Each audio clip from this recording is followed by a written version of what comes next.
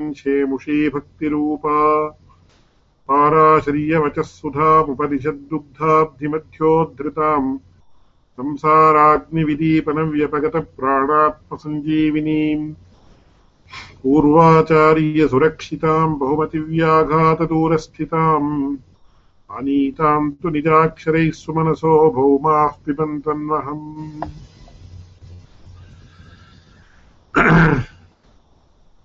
இந்த ஸ்லோகத்துல பகவத் ராமானுஜர் பௌமா பிபந்து அன்வகம் அப்படின்னு சொல்லி ஒரு நாளும் விடாத இந்த பாராசரிய வச்சசுதாம் அப்படின்னு சொல்லக்கூடிய இந்த பாராசரியருடைய, அதாவது வியாச மகர்ஷி பாதராயண மகர்ஷின்னு சொல்லக்கூடியவருடைய ஒரு அமிர்த ரூபமான வார்த்தையை நித்தியம் பானம் பண்ணட்டும் அப்படின்னு சொல்ற. ஆனா சம்ஸ்கிருதத்துல ஸ்ரேயாம்சி பகு விக்னானின்னு ஒரு வார்த்தை உண்டு. நல்ல காரியங்களுக்கு விக்னங்கள் ஜாஸ்தி அப்படின்னு. அதனால நம்ம வாரத்துக்கு ஒரு நாள் இந்த அமிர்த பானத்தை பண்றதுக்கே நமக்கு ரொம்ப சிரமமா இருக்கு. இருந்தாலும் எப்படி இருந்தாலும் பகவத் ராமானுஜருடைய கிருப்பையால இது அப்படியே நடந்து பூர்த்தியை அடையணும் அப்படின்னு நம்ம பிரார்த்திச்சுக்கணும்.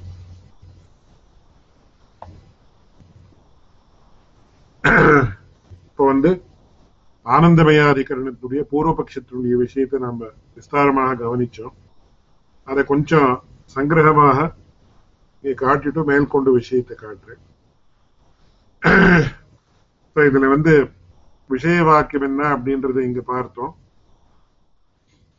தஸ்மாத்வா ஏதஸ்மாத் விஜானமயாத் அந்யோந்தரஹ ஆத்மா ஆனந்தமய தேனைஷ பூர்ணஹ இத்தியாதி அப்படின்னு சொல்லி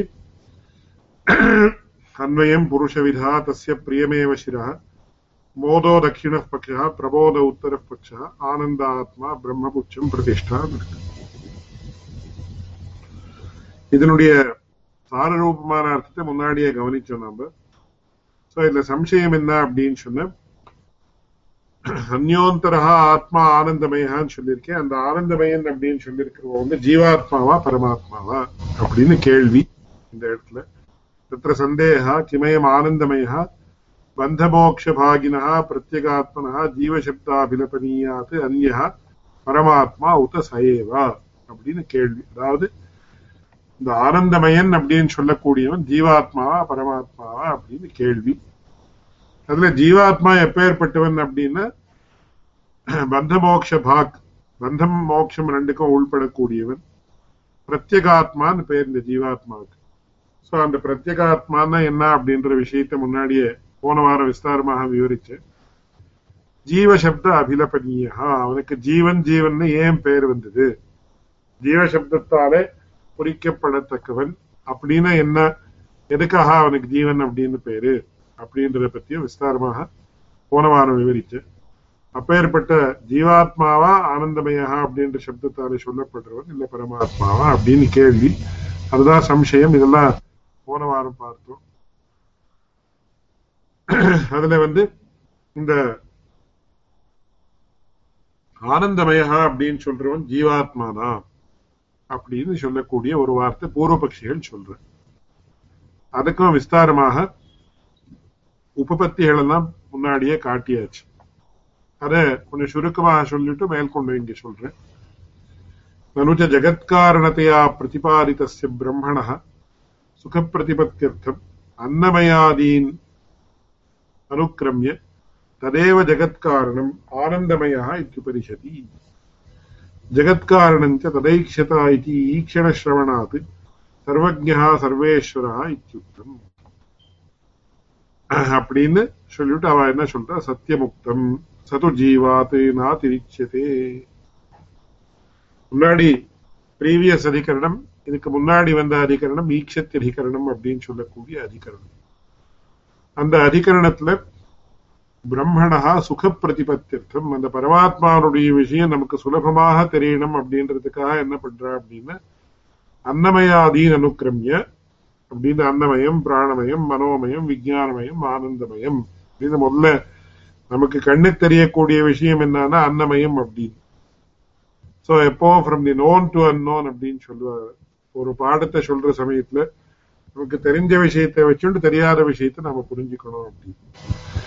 அதனால அந்த கிரமத்துல சுலபமாக பரமாத்மாவுடைய விஷயம் நமக்கு தெரியணுன்றதுக்காக என்ன பண்ணினா அன்னமயாதீன் அனுக்கிரமிய ஏன் நேராவே சொல்லிவிடலாமா இந்த ஆனந்தமயம் தான் பிரம்மன் அப்படின்னு சொல்லிவிடலாமா இந்த அப்படின்னு கேட்ட அந்த மாதிரி கிடையாது. சுக பிரதிபத்தியர்த்தம் அன்னமயாதீன் அனுக்கிரமியா சுலபமா புரியட்டான்றதுக்காக நமக்கு தெரிஞ்ச விஷயத்துல இருந்து ஆரம்பிச்சு தெரியாத விஷயத்துக்கு கொண்டு போறது அப்படின்றது பாடம் சொல்லி கொடுக்கிற கிரமம்.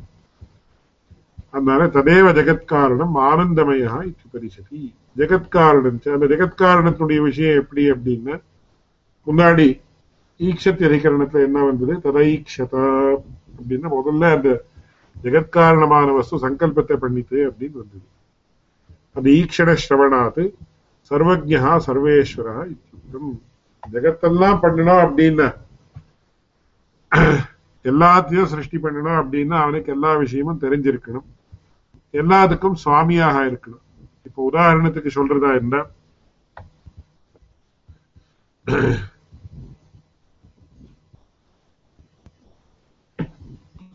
உதாரணத்துக்கு ஒரு வார்த்தையை சொல்றதா இருந்தா ததைக்ஷதா அப்படின்னு வந்துட்டு ததைக்ஷதான்னு சொன்னதுனாலே அந்த பரமாத்மா பார்த்தான் அथवा அந்த பரமாத்மா வஸ்துவானது பார்த்தது அப்படின்னு சொன்ன உடனேயே அதுல இருந்து சர்வஜத்துவம் சர்வசக்தத்துவம் எப்படி புரியுது அப்படின்னு கேட்டேன். எப்படி கிடைக்கிறது அது பரமாத்மா சர்வஜா சர்வசக்தா அப்படின்னு எப்படி கிடைக்கிறது அப்படின்னா இதுக்கு முன்னாடி இந்த கர்த்தா அப்படின்னா என்னன்றதை பத்தி ஜென்மாதிரிகரணத்துல வந்திருந்தது. ஸ்வ உபாதான கோச்சர அபரோக்ஷ ஞான சிகீர்ஷா கிருத்திமத்துவம் கர்த்திருவம் அப்படின்னு. ஸ்வ உபாதானம் அப்படின்னா ஸ்வம் அப்படின்னா காரியம், காரியோபாதான கோச்சர அபரோக்ஷ ஞான சிகீர்ஷா கிருத்திமத்துவம். அந்த காரியம் அப்படின்னா உற்பத்தியாகக்கூடிய வஸ்து, அந்த உற்பத்தியாகக்கூடிய வஸ்துவனுடைய உபாதானத்தை தான் கிரகிக்கணும். உபாதான வஸ்து ஏதோ இப்போ அதுக்கு பிரசித்தமான ஒரு உதாரணம் கொடுப்பேன்.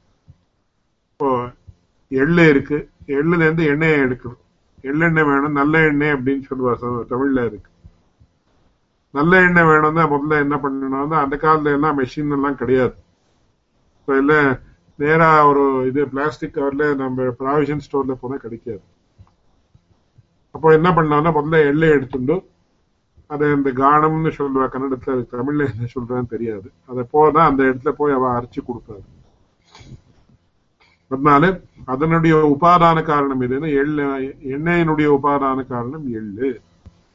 அதனால ஸ்வ உபாதான கோச்சர அபரோக்ஷ ஞானம். எள்ளு எதுன்னு தெரியணும் அவனுக்கு. எள்ளு எண்ணெய் வேணும் அப்படின்னு சொல்லி கடுகு எடுத்துன்னு போயிட்டேன், கடுகுல என்ன எண்ணெய் வேணும், ஆனா அந்த எண்ணெயை நாம உபயோகப்படுத்த முடியாது. இந்த வேற எந்தோ வஸ்து எடுத்துன்னு போனேன், கல் எடுத்துன்னு போயிட்டேன், இல்ல மணல் எடுத்துன்னு போனா அதுல இருந்து வருமா வராது. அதனால ஸ்வ உபாதான கோச்சர அபரோக்ஷ ஞானம். அபரோக்ஷ ஞானம் நேரா நமக்கு தெரியணும், இந்த மாதிரி இந்த மாதிரி இந்த மாதிரி இருக்குன்னு தெரியணும் நேரம். அப்படி தெரிஞ்சாதான் நமக்கு அது இதாகும். பரோட்ச ஜானம் என்ன போறாது, அபரோக்ஷ ஜானம்னா பிரத்யக்ஷாத்மகமான ஜானம் இருக்கு. அதுக்கப்புறம் இந்த எள்ளுல இருந்து எனக்கு என்ன வேணும்னு இச்சை இருக்குன்னா அதுக்கப்புறம் அதுக்கு வேண்டிய பிரயத்தனத்தை அவன் பண்ணணும். ஜானாதி இச்சதி எத்தத்தைன்னு சொல்லுவான். இது யூனிவர்சல். எந்த ஒரு முயற்சி பண்ணமா இருந்தாலும் கூட ஜானாதி இச்சதி எத்தத்தை, முதல்ல அதனுடைய ஞானம் இருக்கணும், அதுக்கப்புறம் அதனுடைய இச்சை ஏற்படணும், அதுக்கப்புறம் அதுக்கு கிரியை வேணும், அதுக்கு வேண்டியதான முயற்சியை பண்ணணும். அதனால இதுதான் சோபாதான கோச்சர அபரோக்ஷ ஞான சிகீர்ஷா கிருத்திமான் கர்த்தா அப்படின்னு. சோ இங்க ஜெகத்தை சிருஷ்டி பண்றான் அப்படின்னு, ஜெகத்துன்னா என்ன, சேத்தனா சேத்தனாத்மகம் ஜெகத் சர்வம் அப்படின்னு அசங்கியாதமான வஸ்துகள் இருக்கு இந்த ஜெகத்துல. அதெல்லாம் சிருஷ்டி பண்ணோம் அப்படின்னா அதனுடைய எல்லாருக்கும் உபாதான காரணம் எதுன்னு தெரிஞ்சிருக்கணும். அந்த உபாதான காரணத்தை எப்படி யூஸ் பண்ணிக்கணும் அப்படின்னு தெரிஞ்சிருக்கணும். இந்த இடத்துல உபாதான காரணம் யாருன்னா பரமாத்மா. பரமாத்மாவே உபாதான காரணம், பரமாத்மாவே நிமித்த காரணம். அதனால பரமாத்மாவுக்கு எல்லா வஸ்துகளும் தெரிஞ்சிருக்கணும், அதுக்கு உபாதான காரணம் தான் அப்படின்றது தன்னுடைய ஸ்வரூபமும் தெரியணும். அதுக்கப்புறம் என்ன ஆகணும், அதுக்கு வேண்டிய பிரயத்னத்தை அவன் பண்ணணும். ஜெகத்தையே சிருஷ்டிக்கிறான்னு he knows everything in this world அப்படின்னு அர்த்தம். ரெண்டாவது யார் எதை சிருஷ்டிக்கிறாளோ அதுக்கு அவன் தான் சுவாமி ஆகும். இப்போ ஃபர்ஸ்ட் ஒரு கார் சிருஷ்டி பண்றான் அப்படின்னு, ஒரு ஃபோர்ட் கம்பெனி ஒரு காரை சிருஷ்டி பண்றது, as soon as the car is manufactured it belongs to him only. It belongs to the owner of the Ford company. Apra for a price he will sell it to another person. அதனால எப்போ அவன் ஜெகத்தை சிருஷ்டி பண்றான் அப்படின்னு சொல்லிட்டோ உடனே நமக்கு என்ன கிடைக்கிறது? சர்வஜ்ஞா அப்படின்னு கிடைக்கிறது. சர்வநியந்தா, சர்வஸ்வாமி அப்படின்ற அர்த்தம் கிடைக்குது. எதுக்காக இங்க எல்லா ஒவ்வொரு பதமும் இந்த பந்தியை நாம பாக்குற சந்தர்ப்பத்துல ஒவ்வொரு பதத்துக்கும் கூட விசேஷமான அர்த்தம் உண்டு. இட் இஸ் வெரி சிக்னிபிகன்ட் அப்படின்ற விஷயம் எனக்கு தெரியும். அதனால பிரகிருதத்துல இங்க இந்த ஃபர்ஸ்ட் பந்தி பாருங்க, கீழே இருக்கிற பேராகிராஃப்ல பிரம்மணா சுக பிரதிபத்தியர்த்தம் அன்னமயாதீன் அனுக்கிரமிய ததேவ ஜெகத்காரணம் ஆனந்தமயா இத்யுபரிஹரி ஜெகத்காரணஞ்ச ததைக்ஷதா இது ஈக்ஷண ஸ்ரவணாத் சர்வஜ்ஞா சர்வேஸ்வரா இத்யுக்தம். அந்த பகவத் ஜெகத்தெல்லாம் சிருஷ்டி பண்ணான, எல்லாத்தையும் சிருஷ்டி பண்ணான, எல்லா விஷயமும் தெரிந்தவன், எல்லா விஷயத்துக்கும் சுவாமி சர்வ ஈஸ்வரா இத்யுக்தம் அப்படின்னு சொன்ன உடனே அவன் என்ன சொல்ற? பூர்வபக்ஷிகள் சத்தியமுக்தம், வாஸ்தவம் தான், நீங்க சொன்னது நிஜம்தான். சது ஜீவான் நாதிரிச்சியதே, ஏன்னா அனேன ஜீவேன ஆத்மனானுப்ரவிஷ்ய தத்துவமசி ஸ்வேதகேதோ इति कारणतया निर्दिष्टस्य जीवसामानाधिकरण्य निर्देशात् सामानाधिकरण्यः एकत्वप्रतिपादनः तथा सोऽयं देवदत्तः इति ईक्षापूर्विका च सृष्टिः चेतनस्य जीवस्य उपपद्यते एव.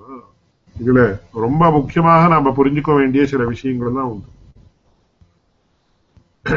இந்த பகவத் ராமானுஜர் வரத்துக்கு முன்ன சங்கர மதம் இருந்தது. சங்கர மதத்தை காட்டிலும் முன்னாடி இருந்த மதம் பௌத்த மதம். சோ ஒரு ஹிஸ்டாரிக்கலா நாம பாக்குற சந்தர்ப்பத்துல முதல்ல பௌத்த மதம் இருந்தது, அதுக்கு முன்னாடியே வைதிக மதம் இருந்தது அப்படின்றது that is a different issue. The matam that was in vogue immediately earlier to Shankara Mata was the Bauddha Mata. அதுக்கு முன்னாடி பர்திரு பிரபஞ்சா வாய்வா இவாள்லாம் இருந்தார் சொல்றதுலாம் வேற. அது இன்னொரு திருஷ்டியில from a different perspective. So இதுல பௌத்த மதத்துக்கும் வைதிக மதத்துக்கும் சங்கரருடைய மதத்துக்கும் என்ன வித்தியாசம் அப்படின்னு கேட்டா, இது ரொம்ப ஃபண்டமெண்டலான விஷயம். என்னுடைய ஆச்சாரியன் அடிக்கடி சொல்லுவேன். பௌத்தானும் ஒரு விதத்துல ஆத்மாவை ஒத்துண்டு அவன் என்ன சொல்றான்னு பஞ்சஸ்கந்தாத்மகோ ஜீவா அப்படின்னு சொல்ற. பஞ்சஸ்கந்தாத்மகா அப்படின்னு ரூப விஜான வேதனா சம்ஞா சம்பந்தா அப்படின்னு சொல்லி பஞ்சஸ்கந்தாத்மகோ ஜீவா அப்படின்னு சொல்லி அதுக்கெல்லாம் விஸ்தாரமாக விவரணம் மேல மகதீர்க்க அதிகரணம் இத்தியாதி அதிகரணங்கள்ல வரப்போறது. அதனால இப்போ அடி இதை பத்தி சொல்லல. பட் இந்த ஜீவாத்மா அப்படின்னு சொல்லக்கூடியது ஒரு விதத்துல நாம பார்த்தோம்னா it is a conglomeration or combination of 5 different aspects. ரூபம், விஜானம், வேதனா, சம்ஞா, சம்பந்தா அப்படின்னு பஞ்சஸ்கந்தாத்மகோ ஜீவா. சோ பௌத்த மதத்துல என்ன பண்ணான்னா அவ ஜீவாத்மா உண்டு ஜீவ சப்தத்தையே யூஸ் பண்றாங்க சொல்லி, இந்த ஜீவன் அப்படின்றது அகண்டமான வஸ்து இல்ல, இது சகண்டமான வஸ்து. அப்படின்னா it is not an entity which is devoid of parts as we tell. நம்ம சித்தாந்தத்துல நாம என்ன சொல்றோம்? அணு பரிமாணம், அது இட் இஸ் ஃபர்தர் இன்டிவிசிபிள் அப்படின்னு சொல்றோம். அவனுடைய சித்தாந்தத்துல அவன் என்ன சொல்றா அப்படின்னா அது it is a combination of 5 aspects அப்படின்னு சொல்லி, அது எப்படி நல்லா விஸ்தாரமா சொல்றா. அதை பத்தி ஒரு ஸ்லைடு கூட போட்டு காட்டுறேன் ஒரு சமயத்துல. ஆனா அவன் என்ன பண்ணினான்னா ஜீவாத்மாவை ஒத்துண்டு பரமாத்மா வேண்டான்னு சொல்லிட்டு, பரமாத்மா ஞானம் கிடையாது, ஜீவா அவ்வளவுதான். அந்த ஜீவமும் க்ஷணிக விஜான சந்ததி அப்படின்னு சொல்றோம். It is a continuous stream of விஜானம். அதுக்கு கண்டினியூஸ் க்ஷணிக விஜான சந்ததின்னு சொல்லுவாங்க. So it is a continuous of momentary streams. இது இது இது இப்போ இருக்கிற ஜீவாத்மா அடிக்கடி கிடையாது. ஏன்னா எல்லா சர்வம் க்ஷணிக்கம் அப்படின்னு புத்தன் சொன்னதுனால இந்த ஆத்மாவும் க்ஷணிக்கம் தான். ஆனா க்ஷணிக்கமாக இருந்தாலும் உற்பத்தி நாசங்கள் இருந்தாலும் கூட ஒரு விதமான அனுவர்த்தி உண்டு. எந்த விதமான அனுவர்த்தி அப்படின்னா அதுக்கு நாம வைதிகா கேள்வி கேட்கிறாள். இப்போ இந்த ஆத்மா, இப்போ இருக்கக்கூடிய ஆத்மா என்னுடைய ஆத்மா அடுத்த க்ஷணத்துல இன்னொரு ஆத்மா ஆயிடுது, அப்புறம் இன்னொரு ஆத்மா பிரதிக்ஷணம் உத்பாத விநாசசாலி அப்படின்னு சொல்றோம். அப்போ நேத்து நான் ஒரு விஷயத்தை பாக்குறேன்னா இன்னைக்கு நான் எப்படி ஞாபகப்படுத்திக்க முடியாது? நேத்து இருக்கிற ஆத்மா, இந்த க்ஷணத்திலே இருக்கிற ஆத்மா வேற, அடுத்த க்ஷணத்துல இருக்கிற ஆத்மா வேற. என்ன அது சில பேருக்கு இந்த ஆல்ஹைமர்ஸ் டிமென்ஷியான்னு வந்துடும். 5 minutesக்கு முன்னாடி சொல்லிருப்பா, இவானா பெரிய இது he is my close friend அப்படின்னு இன்னொருத்தருக்கு பண்ணுவேன். 5 நிமிஷத்துக்கு அப்புறம் இவர் யாரோ வந்து உட்காந்து இருக்காரு, இவர் யாரு அப்படின்னு. ஆனா ஏன்னா because their memory cells are not working properly. அது சயின்டிபிக்கா சொல்ற விஷயம். நாம என்ன சொல்றோம்னா, இன்னைக்கு பார்த்தோம்னா நாளைக்கு பாக்குறான் மறுபடியும். அதனாலதான் அவனுக்கு ஸ்மிருதி, ஸ்மரணம், மெமரி அப்படின்றது இருக்கு. ஒருவேளை இந்த ஆத்மாவே போயிடுத்து இன்னொரு ஆத்மா வந்துடுத்து இந்த ஸ்தானத்துல அப்படின்னா, அப்போ எப்படி memory, how is memory possible அப்படின்னு கேட்டா அவன் என்ன சொல்ற, அதுக்கு வாசனா சங்கிரமம் அப்படின்னு சொல்ற. தியரி ஆஃப் வாசனா சங்கிரமான்னு புத்திஸ்ட் பிலாசபில பெரிய ஒரு விஷயம். அதுக்கு என்ன சொல்ற, யஸ்மின்னேவஹி சந்தானே ஆஹிதா கர்ம வாசனா பலம் தத்ரைவ பத்னாதி கார்பாசே ரக்ததாயதான். அதுக்கு வேற வேற உதாரணங்கள் எல்லாம் கொடுக்குற. அதுக்கு மிருகமத வாசனா சம்வசித இவா அப்படின்னு வேற உதாரணங்கள் எல்லாம் கொடுக்குற. அதை பத்தி இன்னொரு நாள் விஸ்தாரமா வித்தியாசம். ஸோ புட்டிட்டு இந்த நட்சல் அவன் என்ன சொல்றான்னா, ஜீவாத்மா சத்தியம், ஜீவாத்மா தான் சத்தியம், பரமாத்மா அப்படின்னு செப்பரேட்டா கிடையாது. இது ஒரு விஷயம். ரெண்டாவது, இந்த ஜீவாத்மானுடைய ஸ்வரூபம் என்னன்னா க்ஷணிக விஜ்ஞான சந்ததி. It is a continuous process of க்ஷணிக விஜ்ஞானாஸ். அதுக்கு ஒரு உதாரணம் கொடுக்குறேன். என்ன உதாரணம் அப்படின்னு, அப்போ நாம அதுக்கு அந்த உதாரணத்தை சொல்றதுக்கு முன்னாடி ஒரு கேள்வி நாம என்ன கேட்கிறோம் அப்படின்னு. சரி, அப்போ சப்போஸ் நான் இன்னைக்கு ஒரு வியக்தியை பாக்குறேன். இப்போ கிருஷ்ணா கஷ்யப் இன்னைக்கு நான் பாக்குறேன். நாளைக்கு மறுபடியும் பார்த்தா that Krishna Kashyap whom I saw yesterday is not there today. It is different Krishna Kashyap. எனக்கு எப்படி, how do I remember? Even I cannot remember because my Atma is also Kshanikam. I cannot remember Krishna Kashyap because his Atma is also Kshanikam. எல்லாருடைய ஆத்மாவும் க்ஷணிக்கமே அப்படின்னு சொன்னார். அதுக்கு அவன் என்ன சொல்றான்னு ஒரு உதாரணத்தை கொடுக்குறேன். இந்த உதாரணம் எல்லாரும் ஒத்துண்டு இருக்க. As far as the example is concerned, there is no difference of opinion. சேயம் தீபஜ்வாலா அப்படின்னு, அதாவது பெருமாளுக்கு விளக்கேத்துறோம். கார்த்தால விளக்கேற்றி விட்டு போறோம்.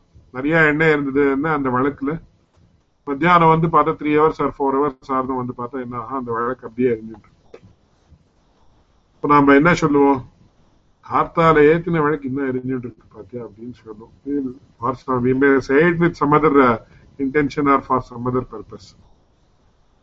ஆனா கார்த்தால ஏத்தின விளக்கு தான், அந்த ஜுவாலா தான் இப்போ இருக்குன்னு நம்ம சொல்றோம். பட் அதே ஜுவாலையா அதுன்னு கேட்டா அதே ஜுவாலை இல்லை அப்படின்னு எல்லாரும் ஒத்துட்டு. ஏன் அதே ஜுவாலை இல்லை அப்படின்னு சொல்றோம் அப்படின்னா, அது கண்டினியூஸா it is consuming oil, it is actually dissipating, அந்த ஹீட் டிசிபேட் ஆயிட்டு இருக்கு, ஆயில் கன்சியூம் ஆயிட்டு இருக்கு. அண்ட் அந்த வத்தின்னு சொல்லுவோம், அந்த வத்தி இருக்க, கன்னடத்துல பத்தின்னு சொல்லுவா, தமிழ்ல வத்தின்னு சொல்லுவோம். அது வந்து it is getting slowly, it is getting blacker and blacker and blacker every second. அதனால நாம என்ன சொல்றோம், இந்த சேயம் தீப ஜுவாலான கார்த்தால ஏத்தின வழக்கு தான் இப்போ இருக்குன்னா, actually it is not correct. Because every க்ஷணம் த தீப ஜுவாலா, அந்த வழக்கினுடைய ஜுவாலை இருக்கு, அந்த சுடர் அப்படின்னு சொல்லக்கூடிய விஷயம் அது வேற. Because of these factors. ஆனா சேயம் தீப ஜுவாலான் அதே விளக்கு தான் இது நம்ம எப்படி சொல்றோம் அப்படின்னு கேட்டு, சாதிருஷ்ய மூல பிரமஹா, கார்த்தாலேயே ஏத்தின ஜுவாலை மாதிரியே இருக்குன்னு அர்த்தமே தவிர அதே தீப ஜுவாலா இது இல்லை. சேயம் தீப ஜுவாலா இல்லை, சதிருஷ தீப ஜுவாலா, அதே மாதிரி இருக்கக்கூடிய அப்பியரன்ஸ் அதே மாதிரி இருக்கு. ஆனா அந்த தீப ஜுவாலை இல்லை இதுன்னு நமக்கு ஸ்பஷ்டமா, பிகாஸ் ஆஃப் தீஸ் ரீசன்ஸ். அதுக்கு என்ன சொல்ற, வர்த்தி விகாரம் ஏற்படுறது, தைலம் அப்படின்றது ஸ்வீகரிக்கப்படுறது, it is being converted into heat and being dissipated. ஏன்னா வழக்கு கூட அப்படியே எண்ணெய் அப்படியே இருக்குமே, எண்ணெய் எல்லாம் தீர்ந்து போயிருக்குமே. அதான் அதனால அவன் என்ன சொல்றான்னா சாதிருஷ்ய மூலமாக அந்த வாசனா சங்கிரமம் அப்படின்றது ஏற்படுறதுனால என்னுடைய ஆத்மாவும் க்ஷணிகமாக இருந்தாலும் ஒவ்வொரு க்ஷணத்திலையும் நாசமாயிண்டே உற்பத்தி ஆயிண்டே இருந்தாலும் அந்த வாசனா சங்கிரமம் ஏற்படுது. Due to that only I am able to recognize Krishna Kashyap, though he is not the same Krishna Kashyap. Every second Krishna Kashyap's Atma is actually getting destroyed and once again it is being generated. எல்லாருடைய ஆத்மாவும் என்னுடைய ஆத்மா இந்த பிரபஞ்சத்தில் இருக்கக்கூடிய சமஸ்த பிராணி வர்க்கத்துடைய ஆத்மாவும் அப்படிதான் அப்படின்னு. சோ இதுல என்னன்னா ஆஸ்திகத்துக்கு அவகாசம் கிடையாது. சோ சங்கராச்சாரியர் வந்து என்ன பண்ணினாரு, ஜீவாத்மாவை ஒத்துண்டு பரமாத்மாவை ஒத்துக்காமல் இருக்கிறதுக்காட்டிலும் பரமாத்மாவை ஒத்துண்டு ஜீவாத்மாவை ஒத்துக்கிறது இது காட்டிலும் உச்சித தரம் அப்படின்னு சொல்லுவோம். உச்சிதம் உச்சித தரம் உச்சித தமம்னு குட் பெட்டர் பெஸ்ட் நம்ம சொல்றோமே அந்த அர்த்தத்துல. அதனால அவர் என்ன பண்ணினாருன்னா he was able to convince the Bauddhas that அந்த யுஷ்மரஸ்மத் பிரத்யேக கோச்சரியோன்னு அத்தியாச பாஷ்யம் அப்படின்னு வருது. அவருடைய இல்ல ஃபர்ஸ்ட் ஒரு 1.5 to 2 pages ஒரு தீசிஸ் மாதிரி எழுதி பரமாத்மான்னு ஒரு வஸ்து உண்டு அப்படின்னு he tries to prove. So அவர் என்ன பண்ணினார், he could do only that much by being successful in proving that பரமாத்மான்னு ஒன்று உண்டு, ஜீவாத்மா இல்லாம இருந்தாலும் பரவாயில்லை அப்படின்னு சொல்லி. சோ ஜீவாத்மான்றது வாஸ்தவமாக இல்லை அப்படின்னு சொல்லி பௌத்தாளுடைய உபச்சந்தன வாக்கியம் அப்படின்னு சொல்லி. சோ பௌத்தாளை திருப்திப்படுத்துறதுக்காக என்ன பண்ணினார், பரமாத்மா உண்டு ஜீவாத்மா இல்லாமல் இருந்தாலும் பரவாயில்லை. That is better than accepting a ஜீவாத்மா அண்ட் நாட் அக்செப்டிங் தி பரமாத்மா. சோ ஒரு திருஷ்டில இவ என்ன சொல்றான்னு, இந்த பூர்வபக்ஷிகள் என்ன சொல்றாங்க, இங்க பேக்ரவுண்ட் எவ்வளவு ஆச்சரியமா இருக்கு பாருங்க. ஜீவாத்மாவே போருமே பரமாத்மா ஏன் வேணும் அப்படின்னு நான் கேட்கிறேன். சோ இதுல யோக தர்சனத்துல சொல்றப்போ அவ என்ன சொல்றான்னு, கிளேஷ கர்ம விபாகாசியை அபராமிருஷ்டா புருஷ விசேஷா ஈஸ்வரா அப்படின்னு சொல்ற. கிளேஷ கர்ம விபாக ஆசையா அப்படின்னு அதுக்கெல்லாம் விவரணங்கள் எல்லாம் கொடுத்து அப்ப கிளேஷ கர்ம விபாகாசியை பராமிருஷ்டா புருஷா ஜீவ புருஷ விசேஷா ஈஸ்வர. சோ இந்த புருஷ விசேஷான is a special type of ஆத்மா அப்படின்னு சொல்லி சொல்ற. ஆனா அடியனுடைய ஆச்சாரியன் அடிக்கடி சொல்லுவார், அப்படியே தர்க்க சாஸ்திரத்திலே என்ன பண்ற, ஆத்மா த்விவிதா ஜீவாத்மா பரமாத்மா சேதி. ஆத்மா வந்து ரெண்டு விதம், ஜீவாத்மான்னு ஒண்ணு பரமாத்மான்னு ஒண்ணு. நம்மளும் ஆண்டலாஜிக்கல் இது பண்றப்போ ஜீவா ஈஸ்வரா சேதி த்விவிதா ஆத்மா இது பராக்கு த்விவிதா ஜீவா ஈஸ்வரா சேத்தின்னு பண்றான், அந்த விஷயம் வேற. ஆனா ஒரு திருஷ்டில அது அந்த மாதிரி நாம we will never accept like that. ஆத்மா த்விவிதா ஜீவாத்மா பரமாத்மா சேதி. பராக் அப்படின்றது ரெண்டு விதம், ஜீவாத்மா பரமாத்மா சேத்தின்னு பண்றமே தவிர பிரத்யக் அப்படின்றது கைண்ட்லி ரீப்ளேஸ் தி வேர்ட் பிரத்யக் வித் பராக், பராக் வித் பிரத்யக். பிரத்யக் அப்படின்றது ஜீவாத்மா பிரத்யேக ஆத்மா பரமாத்மான்னு பண்றமே தவிர வாஸ்தவமாக அந்த மாதிரி கிடையாது.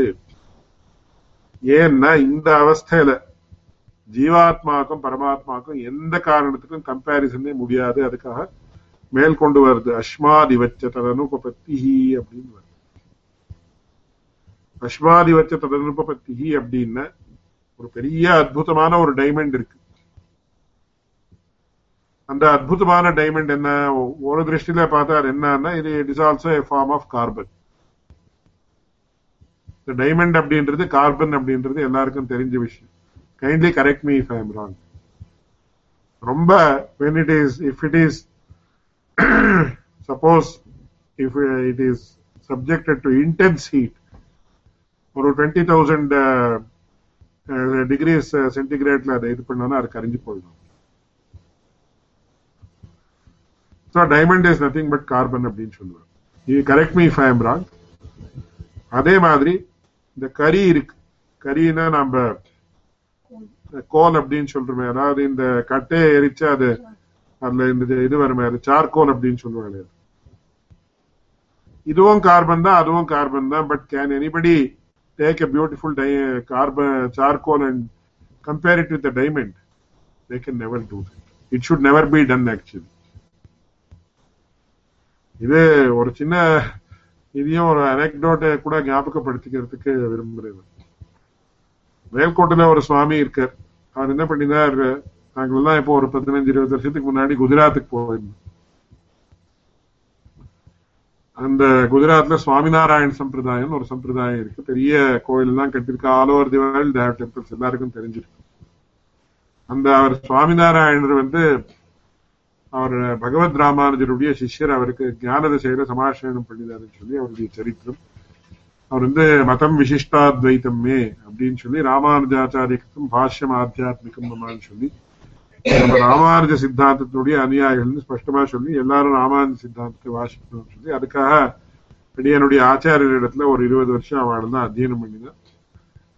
அடியனுக்கு தெரிஞ்ச அளவுக்கு அவளுக்கு சில விஷயங்கள் எல்லாம் சொல்லி கொடுத்தேன். அதுக்காக அவ குஜராத்துக்கு வரணும்னு சொல்லி அழைச்சுன்னு போயிருந்தேன். அங்க அவளுடைய சிஷ்யாளுடைய ஒரு டைமண்ட் ஃபேக்டரி கூட அழைச்சுட்டு போயிருந்தேன். அங்க அந்த டைமண்ட் கட்டிங் எல்லாம் எப்படின்னு சூரத்ல பெரிய thousands ஆஃப் டைமண்ட் ஃபேக்டரிஸ் ஆகுது. அங்க அவ என்ன பண்ற, பூர்த்தி இந்த ரா டைமண்ட்ஸ் எல்லாம் வரவழைச்சு அதுக்கெல்லாம் பாலிஷ் பண்ணி வேற வேற இது மாதிரி பண்ணி அந்த வேற ஃபேசட்ஸ் எல்லாம் வர மாதிரி பண்ணி they sell it. That is the process that happens there.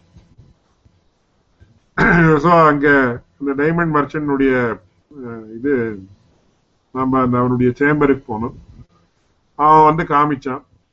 So ஒரு பேப்பர்ல எப்படி அவனுடைய பாக்கெட்ல இருந்து எடுத்து காமிச்சான். இந்த மாதிரி பார்த்த இந்த கன்னடத்துல அதுக்கு நுருஜுகல்லுன்னு சொல்லுவேன்.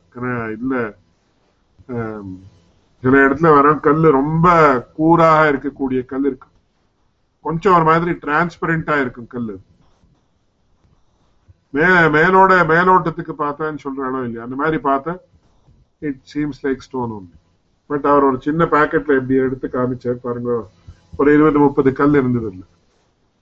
அவர் கேட்டார், how much do you know how much this costs when it is polished up? No, we have no idea. It will cost 40 to 50 crores அப்படின்னு அப்போ சொன்னார் 20 years back. So எங்களோட ஒரு சுவாமி திருநாராயணபுரத்துல இருந்து வந்திருந்தார்.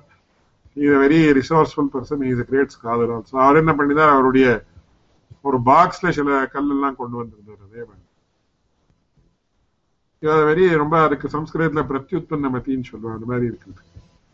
உடனே அவரா அந்த மாதிரி பாக்ஸ் எடுத்தார். பார்த்த இந்த கல்லு நான் சில கல்லெல்லாம் வச்சுட்டு இருக்கேன் பாரு அப்படின்னு. சரி பார்த்தா actually to see both the stones are looking alike in colour texture. அதுக்கு இது தொட்டு பார்த்தா இது பண்ணி பார்த்தா இல்லை. அப்புறம் என்ன பண்ணிதான் அவன் இதுக்கு எவ்வளவு ஆகும், how much this may cost அப்படின்னு கேட்டு உடனே பார்த்துட்டு சொன்ன, என்ன வேடிக்கை பண்றீங்களா அப்படின்னு கேட்டேன். இல்ல பாரு, நீ கொடுக்கறத நான் ரெண்டும் ஒரே மாதிரி இருக்கே பாரு அப்படின்னு சொன்னேன். பார்த்தா நமக்கு for people like me or you it will be almost or like the same, one and the same. அப்புறம் அவன் பார்த்தான், இதுக்கு எவ்வளவு ரூபான்னா ஒரு 2 ரூபாயிலேருந்து 3 ரூபாய் ஆகலாம் அப்படின்னு. That is literally it cost only 2 rupees. ஆனா ரெண்டும் கல்லு தான் அப்படின்னு. Can this stone be compared with that stone? It can never be compared with each other.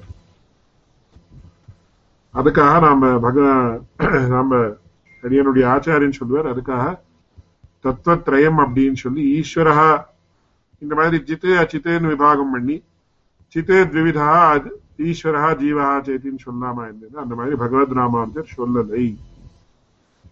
எந்த திருஷ்டியிலும் கூட இப்போ இருக்கிற அவஸ்தையில, அதாவது முக்தாத்மாலே பரம நிரஞ்சனஹா பரமம் சாமியம் உபைத்தின்னு சொல்றது.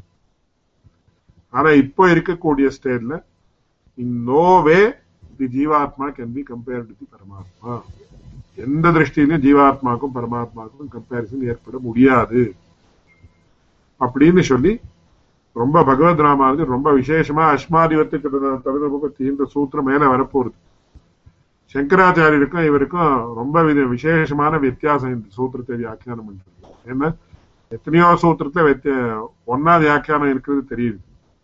ஆனா இந்த இடத்துல மட்டும் இந்த ஜீவாத்மாவுக்கும் பரமாத்மாவுக்கும் எந்த காரணத்தை கொண்டும் கம்பேரிசன் பண்ண முடியாது. அதே ஒரே விதமா சொல்லி அது ரெண்டு விதம் பிரியுதுன்னு கூட சொல்றது தப்புன்னு அதுக்காக அவ்வளவு வித்தியாசம் உண்டுன்னு சொல்றதுக்காக இது சொல்றேன். அதனால இங்க பூர்வபக்ஷியன் என்ன சொல்றான்னு, ஜீவாத்மாவே ஜெகத் சிருஷ்டி பண்ணலாமே, இந்த இந்த குணங்கள் எல்லாம் ஜீவாத்மாவுக்கு ஏன் இருக்கக்கூடாது, என்ன தப்பு அப்படின்னு நான் கேட்கிறேன். சோ உடனே இங்க என்ன பண்ற அத்வைதிகள் இம்ப்ளீடிங் அப்ளிகண்ட் அப்படின்னு லீகல் டெர்மினாலஜி அவ உடனே come into the picture of discussion and say இல்ல பரமாத்மாவே பண்றான், பரமாத்மாவே போறோம், ஜீவாத்மாவே வேண்டாம் அப்படின்னு சொல்லிட்டு அவ என்ன சொல்ற, பிரம்ம புச்சம் பிரதிஷ்டா. அந்த பரமாத்மாவை எப்ப ஏற்பட்டது, என்ன ஆனந்தமயமான வஸ்துதான் பரமாத்மான்னு சொல்லக்கூடாது. பரமாத்மா ஆனந்தமயம் இல்லை, அதற்காட்டிலும் தாண்டின வஸ்து. So it is beyond ஆனந்தமயா ஆல்சோ. அதுதான் நிர்குண பிரம்மம் அப்படின்னு சொல்றோம். ஆனா அதுல ஒரு ரொம்ப கொஞ்சம் அது ஹாஸ்யாஸ்பதம் அப்படின்னு கூட சொல்லுனா, இன்னொரு விதமாக சொல்லுவேன். சங்கராச்சாரியர் என்ன சொல்றாரு, பிரம்ம புச்சம் பிரதிஷ்டா அப்படின்னு ஒரு வார்த்தையை சொல்ற. மோதோ தட்சிண பக்ஷா, பிரமோத உத்தர பக்ஷா, ஆனந்த ஆத்மா இதெல்லாம் சொல்லிட்டு பிரம்ம புச்சம் பிரதிஷ்டா இருக்கிறதுனால புச்ச பிரம்மவாதம் அப்படின்னு ஒரு வாதத்தை கொண்டு வருது. சோ இதெல்லாம் இந்த ஒரு பக்ஷி மாதிரி இது பண்ணிருக்காருன்னு 3-4 கிளாஸுக்கு முன்னாடி அடியன் விஞ்ஞாபிச்சேன். So it has been personified in the name of, in the form of a bird. அதுல இது தலை, இது ரெண்டா ரெக்கேன்னு சொல்றாளே அது. அதுக்கப்புறம் இது இதுதான் அதனுடைய ஆத்மா, இதுதான் அதனுடைய புச்சம் அப்படின்னு சொல்றேன். சோ இதுல அவர் சங்கராச்சாரியர் என்ன சொல்றாரு, ஆனந்தமயா அப்படின்றது பரமாத்மா அப்படின்றது ஃபர்ஸ்ட் இயர்ல எஸ், ஆனந்தமயா பரமாத்மா தான். ஆனா ஆனந்தமயம் பரமாத்மா இல்லை. ஆனந்தமயத்தினுடைய புச்சம், அதனுடைய வால் இருக்கே, அதுதான் பரமாத்மா. அந்த வால் தான் பரமாத்மா அப்படின்னு அது என்னன்றதை இங்க பார்க்கணும்.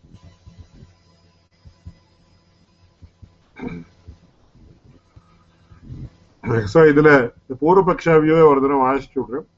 Previously you said only a sentient entity can create the world. Even the individual soul is a sentient entity.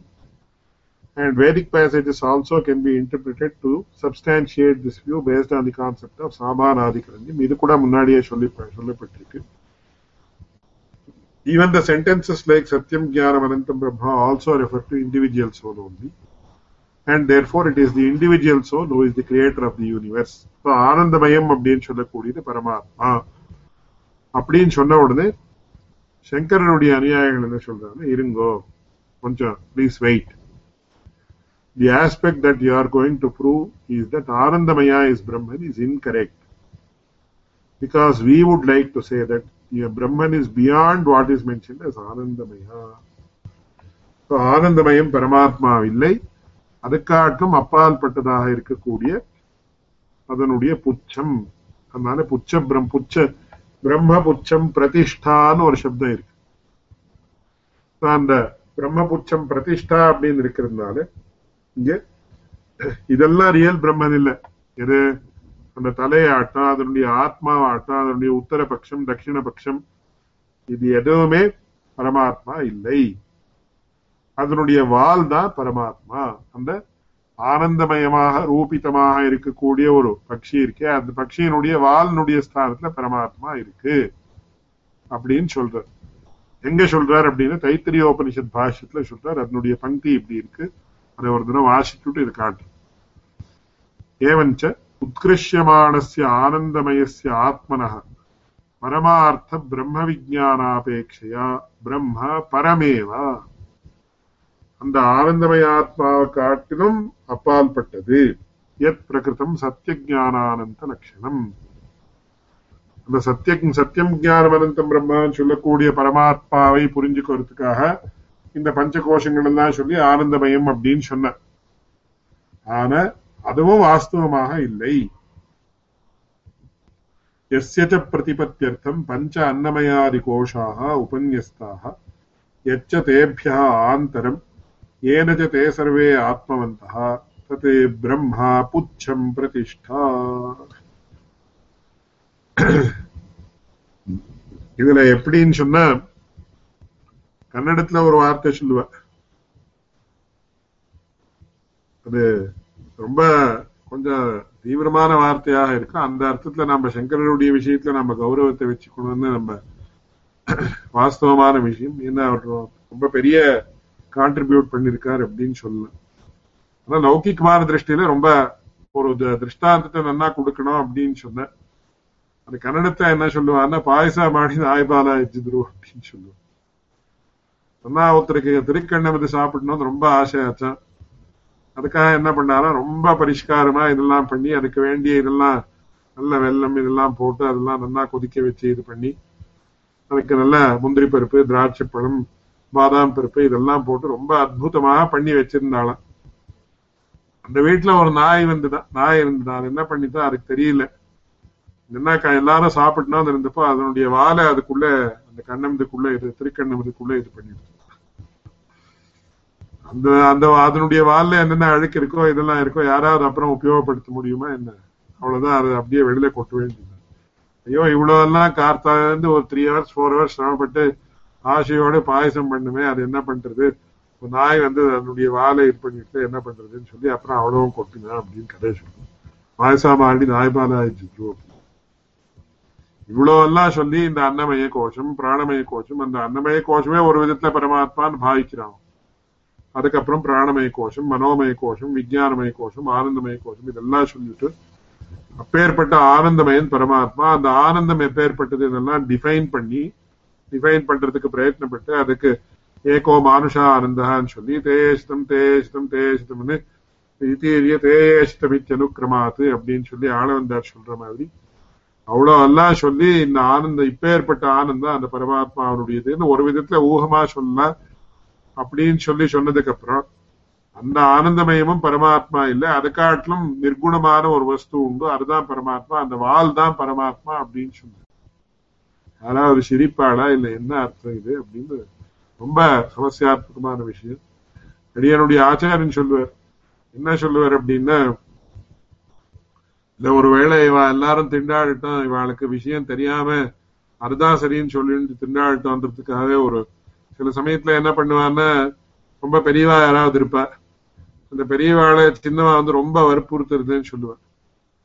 அந்த மாதிரி ரொம்ப வற்புறுத்திண்டே இருந்தா சரிடா இந்த மாதிரி பண்ணிக்கோன்னு they will give the wrong advice. Actually they are not meaning to give that advice, but when they are frustrated என்ன பண்ணுவாங்க, இந்த மாதிரியே பண்ணிக்க அதுக்கு என்ன அப்படின்னு சொல்லிவிடுவார். அந்த மாதிரி ஏமாத்துறதுக்காகவே பண்ணிருக்காரோ அப்படின்னு கூட தோன்றது சில சமயத்துல நடிகனுடைய ஆச்சாரியன் சொல்லுவார். ஏன்னா பகவத் பாஷிக்காரர் இந்த அதிகரணத்துல என்ன பண்றாருன்னா அந்த பங்கியை அடுத்த வாரம் காட்டுறேன். 2 விதமாக இந்த புச்ச பிரம்மவாதத்தினுடைய பூர்வபட்சத்தை விஸ்தாரமா காட்டி இந்த புச்ச பிரம்மவாதம் எப்படியும் சரிப்படாது அப்படின்னு காட்டுறேன். அந்த புச்ச பிரம்மவாதம் அப்படின்றது எங்கன்னா தைத்திரியோபனிஷத் பாஷ்யத்துல சங்கராச்சாரியர் ஸ்பஷ்டமா சொல்லியிருக்காரு. அதனால இங்க என்ன சொல்றார், ஏவஞ்ச உத்கிருஷ்யமானஸ்ய ஆனந்தமயஸ்ய பரமாத்மனः பரமார்த்த பிரம்ம விஜ்ஞானாபேட்சையா பிரம்ம பரமேவ யத் பிரகிருதம் சத்யஜானானந்த லட்சணம் यस्य च प्रतिपत्त्यर्थं अन्नमयादि पंचकोशाः उपन्यस्ताः यच्च तेभ्यः आन्तरं येन च ते सर्वे आत्मवन्तः तद् ब्रह्म उच्चम प्रतिष्ठा அப்படின்னு சொல்லி என்ன சொல்றார் பாருங்க. ததேவச்ச சர்வஸ்ய அவித்யா பரிகல்பிதஸ்ய द्वैतस्य அவசானபூதம் அத்வைதம் பிரம்ம பிரதிஷ்டா ஆனந்தமயஸ்ய ஏகத்வாவசானாத் அப்படின்னு சொல்லி அஸ்தி ததேகம் அவித்யா கல்பிதஸ்ய द्वैतस्य ஆனந்தபூதம் அத்வைதம் பிரம்மா பிரதிஷ்டா புச்சம் அப்படின்னு தைத்திரியோபனிஷத் பாஷ்யத்துல அவருடைய பங்கி. அதனால என்ன தெரியுது கடைசியில என்ன, இந்த ஆனந்தமயம் அப்படின்னு சொன்னா இதுல ஆனந்தமயா ஆனந்த பிரச்சுரா அப்படின்னு இருக்கு. ஆனந்த பிரச்சுரகான்னு நாம மேல சொல்ல போறோம். ஆனந்த விகாரகான்னு விகாரார்த்தே மயட்டில்லைன்னு அதெல்லாம் விஸ்தாரமா விஞ்ஞாபிக்க போறேன் ஸ்ரீபாஷ்யத்துல இருக்கக்கூடிய விஷயத்தை. ஆனா இந்த உபனிஷத் பாஷ்யத்துல என்ன பண்றார், ஆனந்தமயம் அப்படின்னா ஆனந்தமயம் அல்லாத வஸ்து ஒன்று இருக்கு ஜீவாத்மா அப்படின்னு துவைத்தம் அப்படின்னு வந்துடுது. அப்படின்னு வந்த அத்வைத்தம் அப்படின்னு அவர் சொல்லக்கூடிய சித்தாந்தத்துக்கு பங்கம் ஏற்படுது. அதனால என்ன சொல்றாருன்னா ஆனந்தமயம் அப்படின்னு சொன்னதெல்லாம் சகுணத்தினுடைய விஷயம். இந்த வால் அப்படின்னு இருக்கே அந்த வாலினுடைய விஷயம்தான் பிரதானம். பிரம்ம பிரதிஷ்டா புச்சம் அப்படின்னு புச்ச பிரம்மவாதம் அப்படின்னு பேர். சோ வால் தான் பரமாத்மா, மீதி எல்லாம் பரமாத்மா இல்லை வாஸ்தவமான திருஷ்டியிலே அப்படின்னு சொல்லி முடிக்கிறார். இதை ரொம்ப கடுமையாக பகவத் ராமானுஜர் நிராகரணம் பண்றாரு. ஏன்னா இவ்வளவெல்லாம் சொல்லிவிட்டு சொன்னதாலே அந்த கனடால இருக்கக்கூடிய பழமொழி மாதிரி ஆயிடுறது. சர்வதா இது உபனிஷத்துக்கு சம்மதம் இல்லை, வேதத்துக்கு சம்மதம் இல்லை, ஆனந்தமயம் இல்லை, வாஸ்தவமான பிரம்மம் ஆனந்தமயம் இல்லை, இதெல்லாம் சகுண பிரம்மத்துக்கு சேர்ந்தது அப்படின்னு எல்லாம் சொன்ன. நிர்குண பிரம்மம் அப்படின்ற வஸ்துவே கிடையாதுன்னு நம்ம அடிக்கடி முதல்ல இந்த வேதார்த்த சங்கிரகத்துல விஸ்தாரமா சொல்றார். இங்க ஸ்ரீபாஷ்யத்துல சொல்லியாச்சு. நிர்குணம் நிரஞ்சனம் அப்படின்னு சொல்றதுக்கெல்லாம் கெட்ட குணங்கள் ஹே குணங்கள் இல்லைன்னு அர்த்தமே தவிர குணங்களே இல்லாமல் இருக்கக்கூடிய ஒரு ஸ்திதின்றது கிடையாது அப்படின்னு இவ்வளவு எல்லாம் விஸ்தாரமா எல்லாம் அதுக்கெல்லாம் ரிகன்சைல் பண்ணி சொல்லி ஆயிருக்கிறதுனால இந்த மாதிரி சொல்றது சர்வதா அனுச்சிதம், அவளுடைய சித்தாந்தத்துக்கே பொருந்தாது அப்படின்னு விஸ்தாரமா காட்டி சொல்றது. இவ்வளவு இன்னைக்கு விஞ்ஞாபிக்க வேண்டிய விஷயம். மேற்கொண்டு அடுத்த கிளாஸ்ல விஞ்ஞாபிக்கிறேன்னு சொல்லி கேட்டுக்கிறேன். லைவ் கொஸ்டின்ஸ் ஏதாவது இருந்தா சீக்கிரமாக கேட்கிறேன்.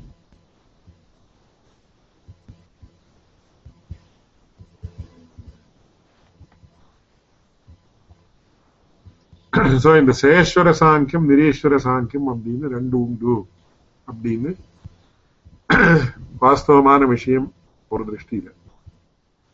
ஆனா இதுல என்ன ஆயிருக்குன்னா நிறைய பேர் ஸ்காலர்ஸ் நிறைய விதமாக இதை இன்டர்பிரேட் பண்ணிருக்க. அதனால இப்போ அடியேன் ஒரு விஷயத்த சொன்னா it might become very controversial. அதனால இது எப்படி எந்த அர்த்தத்துல நீங்க எப்படி புரிஞ்சுக்கணும்னு நீங்க how best you can understand அப்படின்றது நீங்க பாருங்க. இது சாங்கியம் அப்படின்னு நம்ம எப்போ சொல்றோமோ அது நிரீஸ்வரன் தான் ஒரு திருஷ்டியில. ஏன்னா அதுல பஞ்சவிம்சதி தத்வானி அப்படின்னு ஸ்பஷ்டமா சொல்றது. பிரகிருதி சதுர்விம்சதி தத்வாத்மிகா பஞ்சவிம்சா ஜீவா. 24 தத்துவங்கள். பிரகிருதேர் மகான் ததோ அகங்காரா தஸ்மாத் கணஷ்ட ஷோடசகா தஸ்மாரபி ஷோடசகாத் பஞ்சபியா பஞ்சபூதானி அப்படின்னு பிரகிருதி தத்துவம் மகத் தத்துவம். அதுதான் பிரகிருதேர் மகான் மகத் தத்துவம். அதுக்கு தான் புத்தி தத்துவம் அப்படின்னு பேரு. புத்தின்னு இந்த இன்டெலெக்ட் அப்படின்னு வச்சுக்கணுமா என்னன்னதெல்லாம் ரொம்ப பெரிய விஷயம். இன்னொரு தடவை விஞ்ஞாபிக்கிறேன். மேற்கொண்டு 3 அதிகரணத்துல வரப்போறது அந்த விஷயம். சாங்கிய பிரக்கிரியை ரச்சனானுபத்தி அதிகரணம்னு ஒரு அதிகரணம் வரப்போறது, அங்க வரப்போறது. அதே மாதிரி இன்னும் சில 2-3 அதிகரணத்துல அந்த விஷயம்லாம் ரொம்ப விஸ்தாரமா வரப்போகுது.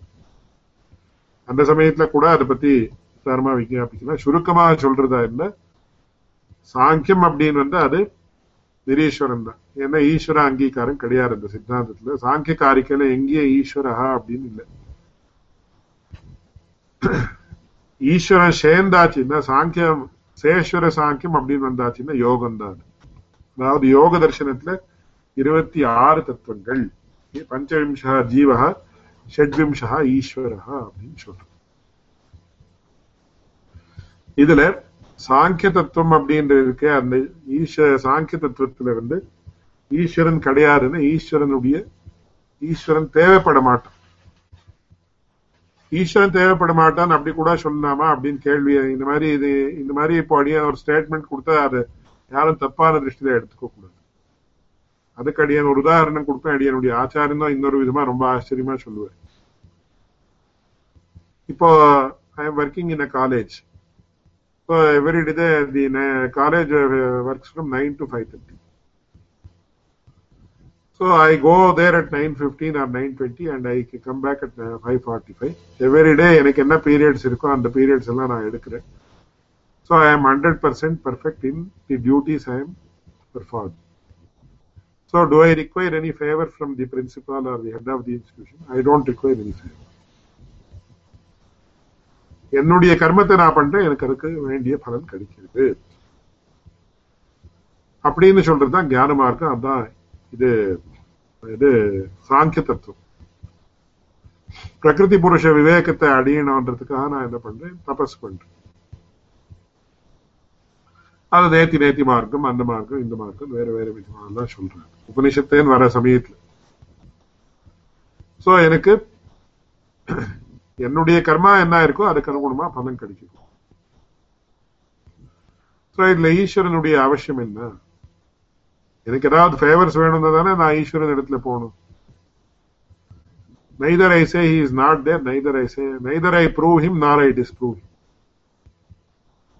சில சமயத்துல இந்த பாலிட்டிஷியன்ஸ் எல்லாம் ஏதாவது ஒரு பெரிய கேள்வி கேட்பேன். அப்போ என்ன நோ காமெண்ட்ஸ் சொல்லுவேன். neither I substantiate your theory nor do I negate your theory. நான் இல்லைன்னு சொல்ல மாட்டேன், உண்டுன்னு சொல்லுவேன். இல்லைன்னு சொன்னா அதுக்கு வேற சில அர்த்தங்கள் தான் வரும், உண்டுன்னு சொன்னா சில வேற அர்த்தங்கள் தான் வரும். ஈஸ்வரஹா நாஸ்தி அப்படின்னு சொன்ன, ஈஸ்வரஹா நாஸ்தின்னு சொன்ன, that means you have something in mind. When you have to negate something, it has to be there. பிரதியோகி பிரமித்தோ அபாவ அனுபவத்தின்னு ஒரு பெரிய தியரி உண்டு தர்க்கசாஸ்திரம். அதனால ஈஸ்வரஹா அஸ்தின்னு சொல்லல, ஈஸ்வரஹா நாஸ்தின்னு சொல்லல. ஈஸ்வரஹா நாஸ்தின்னு it also in another way it proves that there is something called Ishvara. So there is no reference to Ishvara in Sankhya Siddhanta. Kaivalyam Purushaha Prakriti. இவ்வளவுதான். பிரகிருதி புருஷா, பிரகிருதி புருஷா, அவ்வளவுதான். புருஷா ஜீவாத்மா. கைவல்யம் பிரகிருதி என்றது சதுர்விம்சதி தத்துவாத்மகமாக இருக்கக்கூடிய விஷயம். ஈஸ்வரஹான் வந்தாச்சுன்னா, யோக தர்சனத்துல வந்தாச்சுன்னா அப்போ என்ன, சமாதி சித்தி ஈஸ்வர பிரணிதானாத் ஈஸ்வர பிரணிதானாத்வா, ஈஸ்வரன் ஒருத்தம் உண்டு. அந்த ஈஸ்வரனுடைய கிருப்பையாலே பரமாத்மா பக்தி விசேஷேன ஆவர்ஜிதா ஈஸ்வர, ஈஸ்வர பிரணிதானம் அப்படின்னு வந்து என்ன, பக்தி விசேஷேன ஆவர்ஜிதா ஈஸ்வரா சமாதிம் ததாதி. நமக்கு சமாதி ஸ்திதின்ற ஒரு புரியாவஸ்தை ஏற்படணும்னா பரமாத்மாவுடைய கிருப்பையாலே ஏற்படணும்னு சொல்றது. பரமாத்மா நிமித்த காரணம் அப்படின்னு ஒத்துக்கு வருது யோக தர்ஷனம். ஸோ சயேஸ்வர சாங்கியம் அப்படின்னு சாங்கிய தத்துவம் பூர்த்தி they have accepted in யோக Darshana except for few modifications. அதுதான் சேஸ்வர சாங்கிய யோகம், அதுதான் பக்தி மார்க்கம். யோக மார்க்கம் தான் பக்தி மார்க்கம். சோ இதுதான் முக்கியமா. ஆனா சில பேர் என்ன சொல்றாங்கன்னா, அந்த சாங்கிய தர்சனம் அப்படின்னு என்ன இருக்கோ அதுவும் சேஸ்வரன் தான் அப்படின்னு சில பேர் வாதங்கள் எல்லாம் பண்றாங்க. பாகவதத்துல எப்படி இருக்கே, அது வேறையா இது வேறையா இத்தியாதி ரொம்ப கேள்விகள் தான் உண்டு. ஆனா as far as பிரம்மசூத்ராஸ் are concerned, பகவத் ராமானுஜருடைய ஸ்ரீபாஷ்யம் இருக்கிற இல்ல என்ன சொல்றதுன்னு, சாங்கிய தர்சனத்துல ஈஸ்வர அங்கீகாரம் கிடையாதுன்னு ஸ்பஷ்டமா காட்டு. ரச்சனானுபவ அதிகரணம் இருக்கலாம், இன்னும் வேறு வேறு அதிகரணங்கள் எல்லாம் இருக்கலாம். அந்த அதிகரணங்கள் எல்லாம் காட்டுறார். பாகவத புராணத்துல வந்து சேஸ்வர சாங்கியம் சொல்லப்பட்டிருக்கு, அது ஈஸ்வர சாங்கியம் சொல்லப்பட்டிருக்கு. அதை பத்தி இன்னொரு நாள் விஸ்தாரமா சொல்றேன். அதை பத்தி ஒரு பெரிய மகானாக எழுந்த ரங்கப்பிரிய சுவாமிகள் கூட விஸ்தாரமா சொல்லியிருக்காரு. அதை பத்தி இன்னொரு நாள் விஞ்ஞாபிக்கிறேன். But in nutshell I have told what is the concept of Ishvara in Sankhya Siddhanta. இது கொண்டு மேல் கொண்டு கேள்விகள் இருந்தா இன்னொரு நாள் அதை பத்தி விஸ்தாரமா விஞ்ஞாபிக்கிறேன். வேற ஏதாவது கேள்வி இருக்க? நமஸ்காரம். நான் ஒரு 2-3 வாரத்துக்கு முன்னாடி ஒரு கேள்வி கேட்டேன், நீங்க திருப்பி ரிமைண்ட் பண்ணுன்னு சொன்னேன். அது இப்ப கேட்கலாமா என்னன்னு தெரியல, உங்களுக்கு டைம் இருக்கான்னு.